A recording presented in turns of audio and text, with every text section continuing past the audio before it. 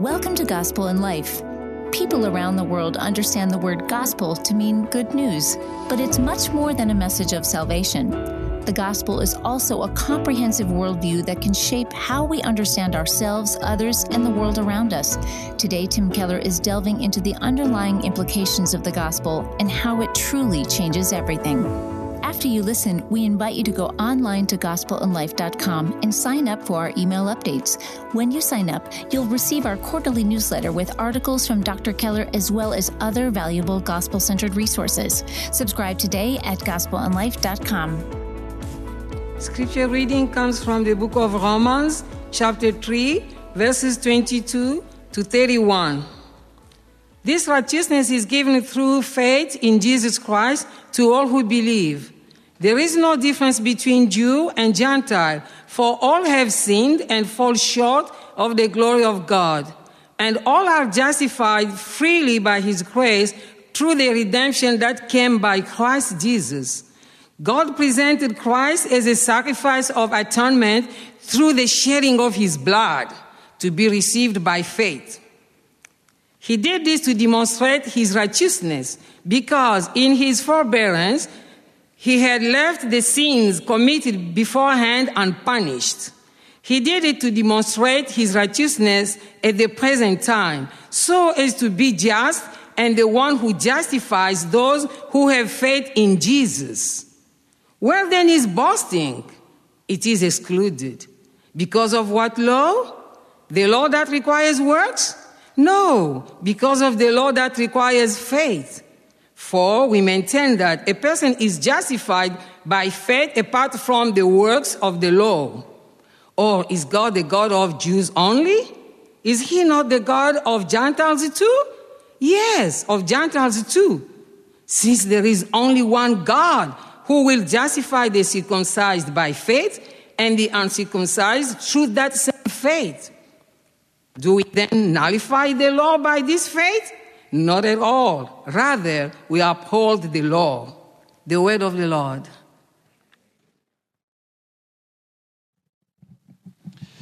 So, hi. I'm reminded of Henry V on the Battle of Agincourt when he looked at everyone and he said, "We few, we happy few. We band of brothers and sisters." So, we have a great thing to do tonight. We're taking a look at one of the passages, that one was just read to you, that Martin Luther thinks is the greatest single place in the Bible that explains the gospel of Jesus Christ. He might be right, because it's talking about three great gospel words. One of them actually doesn't appear in this translation, but I'll explain it to you. The three great gospel words are redemption, propitiation, and justification. If you take a look at the heart of this passage, in verse 24, it says, we all need redemption.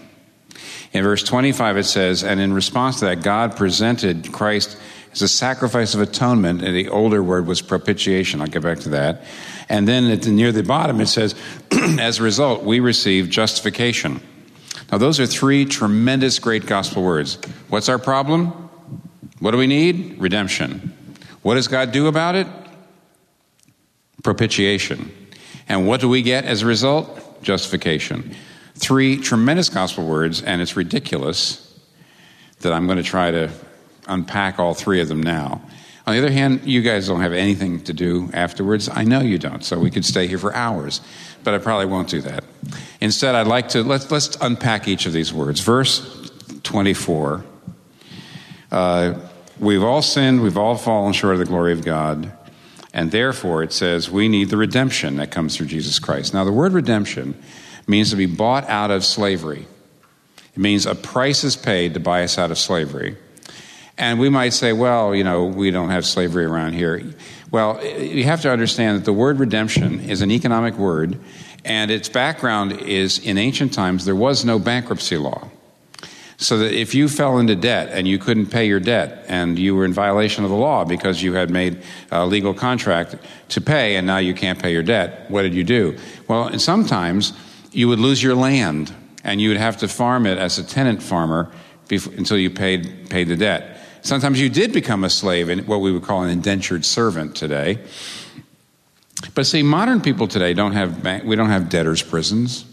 We don't have indentured servanthood. So we say, well, we don't have those things. And yet, any of you who have been under a huge weight of debt, a huge load of debt, you know that your freedom is compromised always by debt. Your freedom is always compromised. There's many things you can't do unless you get that debt off of you.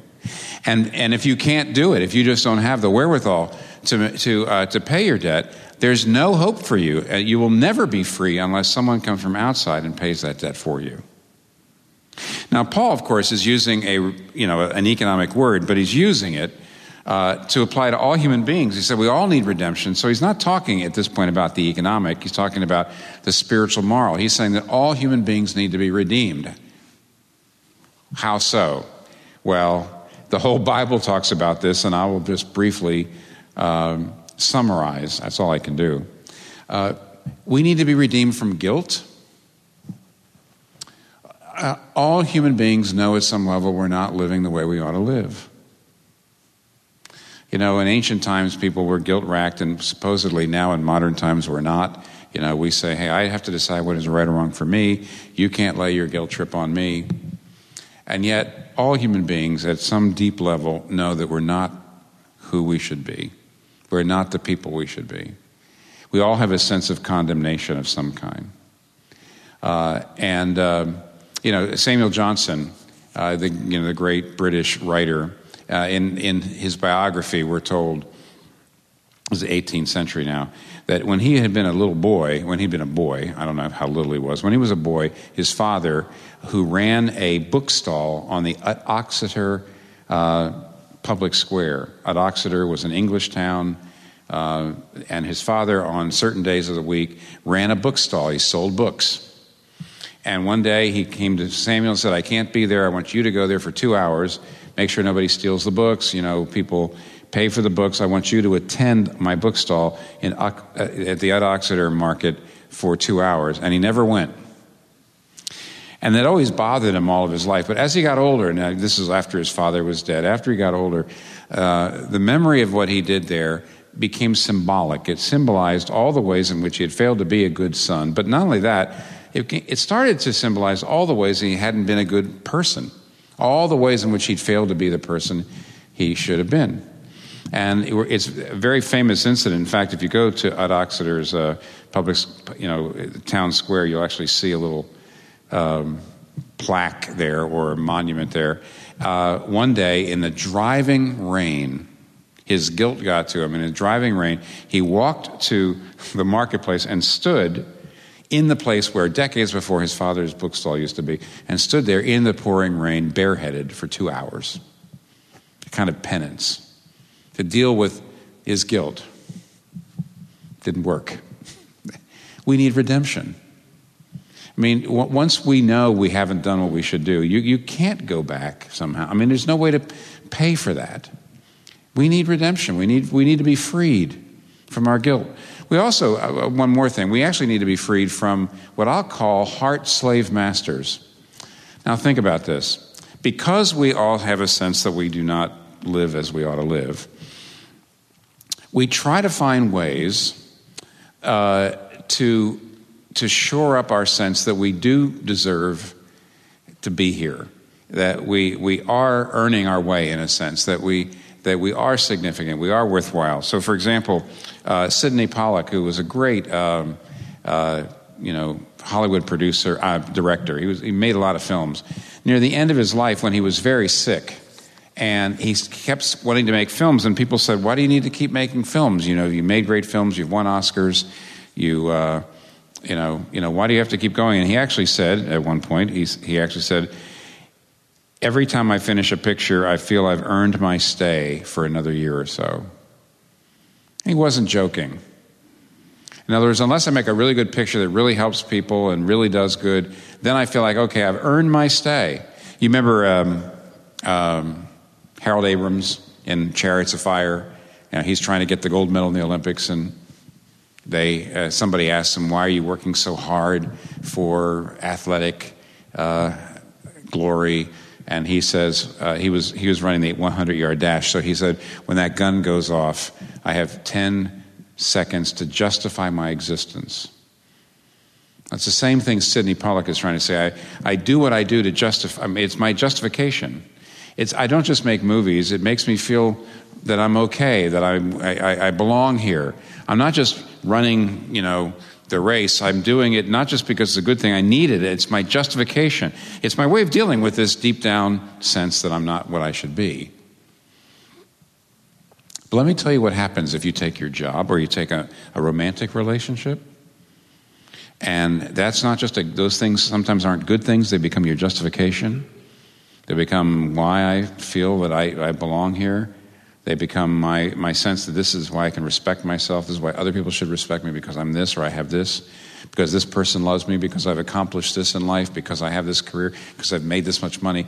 When you make those things your justification, here's what I want you to consider. If you displease a boss, what can your boss do? Reprimand you? Yeah. Fire you? Yeah. But if you displease a slave master, what can a slave master do? He can beat you to a pulp. He has no boundaries, see? There's no boundaries on a slave master. If you break up with somebody and you're sad, that's one thing. If you break up with somebody and you want to throw yourself off a bridge. If you don't do well in your career and you're sad, that's one thing. If you don't do well in your career and you just feel like I've got no meaning in life, I feel terrible, I'm hating myself, I'm beating myself up, you know what that is. Your career or that relationship, these things, they're your slave masters. You need to be redeemed. But you see, they go together. Unless we're redeemed from our guilt, we can't be redeemed from the slave masters that run our lives. So, and I could go on. The Bible actually says your bodies need to be redeemed because they're actually enslaved to decay and to death. And someday God has to redeem our bodies. So we need redemption. All right? Well, then what does God do? Secondly, verse 25. God presented Christ as a sacrifice of atonement through the shedding of his blood. And I said, if you go to the older translations, here it translates a particular Greek word, sacrifice of atonement, but it's actually only one word, and it's the word hilastrion. And the older translations translated it, God presented Christ as a propitiation through the shedding of his blood. Now, the word propitiation, I understand why they didn't use the word. It's partly because it's actually an old word, an old English word, and not that many people use it anymore, so it's not very well known. But you can almost parse it a little bit. See the word pro and pity in there? Propitiation always means to turn aside someone's wrath. Someone's angry, someone's furious. Propitiate means you satisfy the person, you pacify, you turn away the wrath. This is saying that Jesus Christ propitiated the wrath of God by shedding his blood. The wrath of God on sin, the wrath of God on you and me was coming down, and Jesus Christ on the cross shed his blood and propitiated the wrath of God. Now that is what I just said is an incredibly unpopular doctrine. I could read all kinds of people who say that this is primitive, this is terrible, this is awful, a bloodthirsty God, a God who needs Jesus Christ's blood in order for him to forgive us. This is horrible, this is terrible. If there is a God, he has to be a God of love. We don't want a God of wrath, a God of violence. This is horrible. People hate this doctrine. So what do we have to say? I'd like you to believe it. I think it's I have to say it's the most practically precious doctrine that in my life over the years, of almost everything that I see here, it astonishes me. It's changed my life. But here's what I think. In order to understand it, especially for contemporary people, we do recoil at it. It does bother us, and it won't make sense to you. The doctrine that Christ shed blood propitiates the wrath of God, that doctrine will not make sense unless you understand 4 background truths. There's 4 truths that you have to understand if the doctrine of propitiation of the wrath of God is going to make sense. You know what those 4 are? It could go on a long time, but I don't want to. Here's what the 4 are. Number 1, you have to understand that great love makes you capable of great anger. That's the first thing. See, to say, oh, I don't want an angry God, I want a loving God, makes no sense when you realize that if you really love someone, you can get very angry at them if they're destroying their lives. If you love something, you'll get angry at anything that's destroying it. Right? And that's the first thing you just have to understand. If God really loves the world he made and he really loves the people he made, then anything he sees that's destroying it, he's going to get angry at. Some years ago, I read an article by a woman who was wrestling with this idea of the wrath of God until she realized she had a friend who was really doing stupid things, really ruining her life, really being impulsive, really being selfish, dabbling with drugs, doing bad things. And she was furious with her friend, and she realized she was furious with her because she loved her so much. That if she didn't love her so much, she wouldn't be anywhere near that angry. And then she thought about God, and she said, anger isn't the opposite of love, hate is. And the final form of hate is indifference. Did you hear that? The opposite of, anger isn't the opposite of love, because love makes you angry at the evil or the sin that's ruining what you love. Anger isn't the opposite of love, hate is, and the final form of hate is indifference. You don't want a God who's indifferent to evil and sin. And another writer puts it like this: any God who's not angry at evil and injustice isn't worthy of my worship. And that leads to the second. The first truth you have to understand is great love makes you capable of anger, great anger. So to say, I don't want an angry God, I want a loving God, makes no sense. The second truth is that God is a judge, and that God's anger is not crankiness, it's a settled judicial opposition to evil. If you went into a court of law and you saw a man found guilty of robbery, and okay, now it's time for the sentence. What if the judge, at the time of the sentence, the man gets up to receive a sentence, what if the judge jumped over the bench and started beating the man? I'm so angry at you, and hitting him with his gavel. I'm sure someday that's going to happen on television. Those television courts, I'm sure that's going to happen. It'll help the ratings. You look and say, oh, that's not the kind, that's not what you want. You don't want a judge who's just losing his temper. Nor do you want a judge who's indifferent. You don't want a judge who says, oh, well, yeah, you broke the law, but are you sorry? Yes, I'm sorry, Judge. Well, then just try not to rob people in the future. That wouldn't be any good. What you want is the judge to have real indignation, real anger toward the injustice, toward the hurt that this man had done. But all that anger would be channeled through enforcing the law. And because God is a judge, remember what I just read, the guy said, if God is not a God who is angry at evil and injustice, he's not worthy of my worship. Do you want someday for everything to be put right in the world? Someday? The answer to that, I hope you say yes, that'll only happen if God's a judge. And God's wrath is simply his settled judicial opposition to evil, which is what you'd want. Not crankiness, not temper. The third thing you have to understand is what Dietrich Bonhoeffer said, which is forgiveness is always a form of suffering. Forgiveness is a form of suffering. Dietrich Bonhoeffer, the guy who died opposing the Nazis, was a Lutheran minister opposing the Nazis in World War II, died for it. He wrote in one of his letters, forgiveness is a form of suffering. When I first read it, I thought, that's really weird, but no, it's not. If someone wrongs you, the most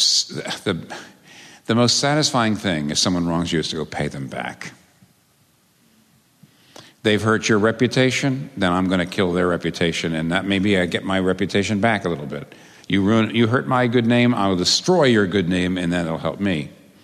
Or you made me unhappy, I'm going to make you even more unhappy, and that'll make me feel a little more satisfied. So, in other words, if someone wrongs you, one of the things you could do is pay them back. Really pay them back. And that'll be satisfying, in a sense. But as maybe you've heard us say this before, but if someone does evil to you and you pay them back, really vengefully pay them back, you know what happens? The evil wins. The evil wins. Because you become more cruel and mean.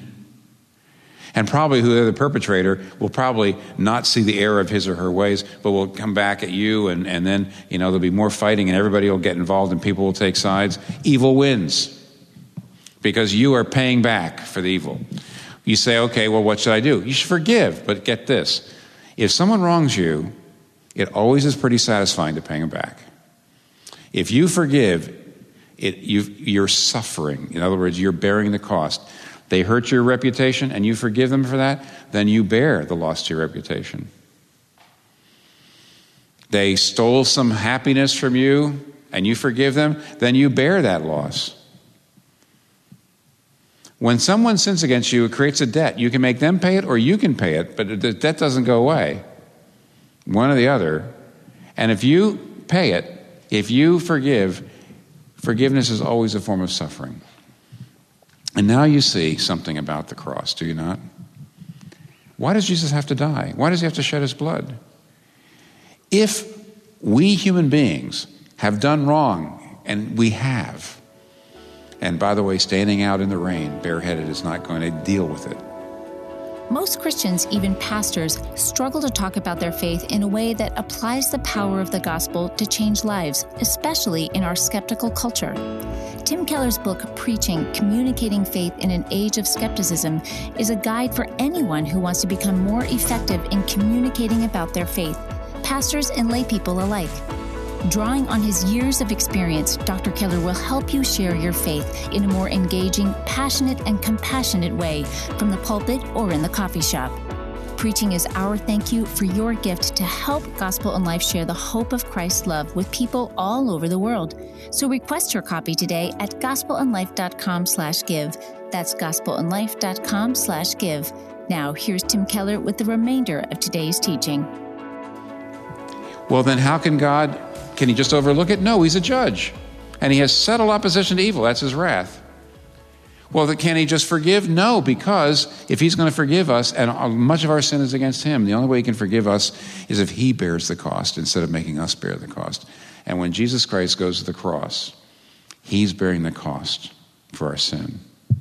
But somebody says, my goodness, it just still seems so awful to the idea that Jesus Christ has to shed his blood to appease the wrath of the Father.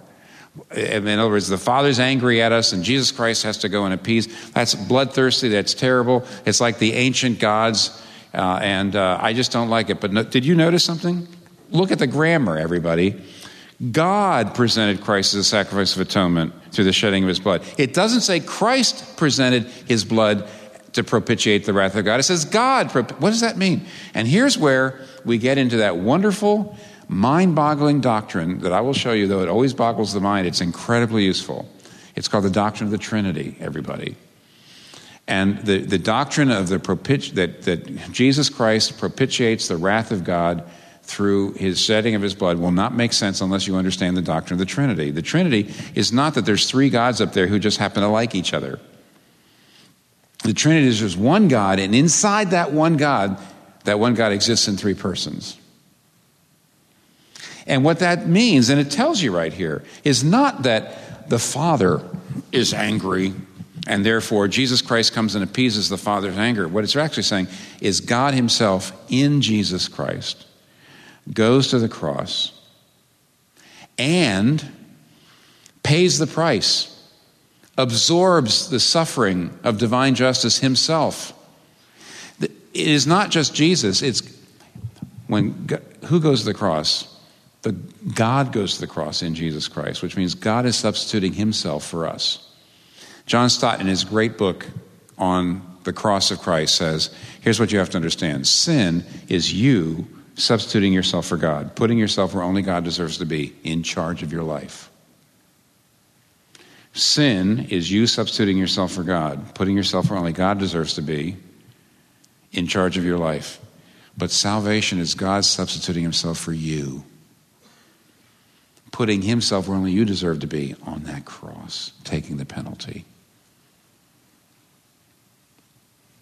See, there's an ancient story of, remember Agamemnon in the Iliad? Agamemnon, the gods are angry at him, and they won't give him fair winds to get to Troy. So he sacrifices his daughter Iphigenia. He slays her and sacrifices her. And then the gods will give him fair winds. And some people say, see, that's just like the Christian God. That's just like Christianity. Bloodthirsty, terrible. No, it's the other way around. It's the opposite of barbarism. It's the opposite of paganism. In that story, poor human beings have to put up the blood to appease the cranky gods. But in the gospel, God himself comes and sheds his own blood. It says that in the book of Acts, Acts chapter 20. God purchased the church with his own blood. God sheds his own blood to appease the wrath, the divine wrath, and pay the debt of justice and free us and redeem us. So, if you understand those four things, suddenly you begin to realize the propitiation of the wrath of God by the blood of Jesus Christ is what redeems. It has to be that way. Any God who's not angry at injustice is not worthy to be worshipped. Any forgiveness entails suffering. And so God himself shed his own blood to purchase our salvation. Now, finally, what does that bring us to? Well, it tells us here, and that is several times it says, he justifies now those who have faith in Christ. The law requires faith. We maintain that a person is justified by faith apart from the works of the law. We're justified without earning it. It's a gift now. Well, what is all this? What does that mean? When you and I hear the word justification, that Jesus died on the cross so we could be justified, almost always immediately we think of pardon and forgiveness. And that's fine. That's a wonderful thing. And it's part of it, sure. Jesus died on the cross so God could forgive us, yes. But justification is much more than forgiveness. Listen, everybody. Justification is much more than forgiveness. Marcus Loane, Christian writer, puts it like this. He says, to speak forgiveness is to say, you may go. You have been let off of your penalty. But to speak of justification is to say, you may come. You are welcome to all my love and presence. See the difference? As wonderful as it is, forgiveness is a negative. It's saying you are no longer liable to penalty. You may go. You're free. No more penalty. But justification is the bestowal of a status. It's not just you no longer are liable. It's a bestowal of a new status with incredible rights and privileges and benefits attached to it. You may come, and now you may be in my presence. How do we understand this? Well, here's how we understand it. Some years ago, I was watching a TV show that was a detective show, and one particular episode was about an old man in his 80s, broken down. He's an ex-Marine, and it turns out for the show, this is a fiction piece, by the way, it turns out that the man was charged with allegedly doing some crime when he was a Marine. And so the military police were out to find him, and they were trying to track him down, they were trying to find him. And finally, a scene comes where they track him down, they find him, and they come up to him. And these two great big MPs, military police, are looking down at him, and they're snarling, and they're yelling at him, stay, put out your hand, hands up, and they get out their handcuffs, and they're ready to, this poor broken down old man, they're ready to take him into custody. But the little old man has a friend next to him, and the friend reaches over, pulls aside the man's tie, opens the top button, and shows what he's wearing underneath. And you know what it is? That for the story's sake, that years ago on the field of battle in World War II, he had done an act of incredible bravery, and as he pulls this aside, the military police see that he's wearing the Congressional Medal of Honor. And suddenly, their faces change, their posture changes, they drop their handcuffs, and they snap to attention, and they salute. It's very moving and very poignant, and it makes perfect sense. What were they saluting? Not really the man. It doesn't matter to them. Was he a criminal? Was he? It doesn't matter. What are they saluting? They're saluting. They are honoring the medal, because the medal represents all the people who had shed their blood on the field of battle for decades and centuries for our freedom. Yeah, our freedom. Yes. How so? Ever see the series, The Man in the High Castle? It's a science fiction theory, series about what would have happened if in World War II we'd lost. What would have happened if the opponents, the enemy, had gotten the atomic bomb first, which they could have? And what would have happened if they dropped an atomic bomb on Los Angeles and on New York? What would have happened? That could have happened. We would have lost our freedom. So the people who are out there fighting, shedding their blood heroically, what were they doing? They were doing it for us. They were doing it to purchase our freedom. And that medal represented all that honor, all that heroism, all that glory. And that's why they weren't saluting him. They were saluting the medal, which was on his chest. And they were giving him that kind of deference and that kind of honor because he had that medal on his chest. Now think about this. When Jesus Christ went to the cross, everything about the crucifixion had the trappings of shame. He was stripped naked. You don't have to execute somebody naked, but he was stripped naked. It was a mark of shame. It was a way of shaming him. He was crucified outside the gate. He was crucified at Calvary, Golgotha, a garbage dump. He was experiencing the ignominy. He was taking the dishonor. He was taking the shame that we deserve. Oh, but wait a minute. Think about it for a second. He had the ultimate honor in the universe, but he voluntarily gave it up and came and went to the cross. But if anything, that makes him worthy of greater honor than he had before, if that's possible. Or he had this incredible glory, but he emptied himself of his glory. And he became small, and he became killable and vulnerable. And he lost all of his glory, and he took on the shame. But if anything, that makes him worthy of greater glory, if that's possible. What does Jesus Christ deserve? What kind of award, what kind of medal does he deserve? Because on that battlefield, he shed his blood. Look at that heroism. Look at that incredible bravery. Look what he faced. What kind of medal does he deserve for that heroism, for that shedding of his blood, for our freedom? What does he deserve? I don't know. But here's the gospel, everybody. When you believe in Jesus Christ, the moment you believe in Jesus Christ, it's not just that your sins are put on him and your shame is put on him, but that his righteousness, his glory, everything he deserves, as it were, is pinned on you. All of his medals are pinned on you. It's not just that he's treated as we deserve, so he takes our penalty, but then in Christ we are treated as he deserves. All those medals, all those awards are pinned on us, and God salutes, and the universe salutes in him. That's what it means when it says we are righteous in him. This is the reason why Richard Hooker, the great Anglican writer from the 18th century, put it like this in describing the doctrine of justification by faith. Listen to this. He says, "Let it be counted as folly or frenzy or fury whatsoever. This is our comfort and wisdom, and we care for no knowledge in the world but this, that God has made himself our sin, that we might be made his righteousness. We are in the sight of God the Father, as is the very Son of God himself. Let it be counted as folly or frenzy or fury whatsoever. This is the only thing in the world. This knowledge, I care for nothing else in the world but to know this, that God made himself sin so we could be made his righteousness. That when God looks at me, when God the Father looks at me, he sees me in Jesus Christ. And I am an absolute beauty to him."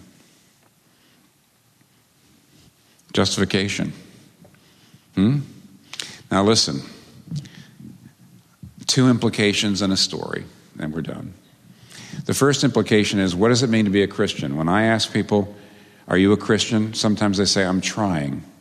It's a little bit like me asking, are you married or are you single? And you say, well, I'm trying to be married.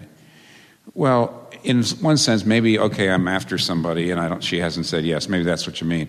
But I mean, honestly, if I say, are you married or not? You say, well, look, yes or no, right? I mean, you either had a wedding service, there were vows, there was some minister justice of the peace or not.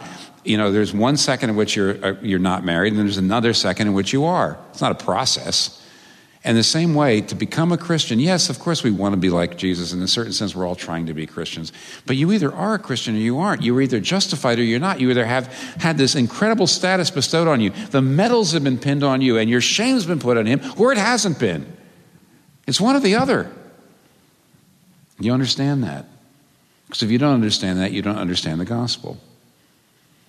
But here's the other thing. If you do understand it, and if you make this yours, some years ago, in fact, I know how many years ago, it was right at around the time of the Great Recession in 2008, 2009. I was at a men's retreat, and there was a man there who got up, and he had been converted about 3 years before, at that retreat, I think.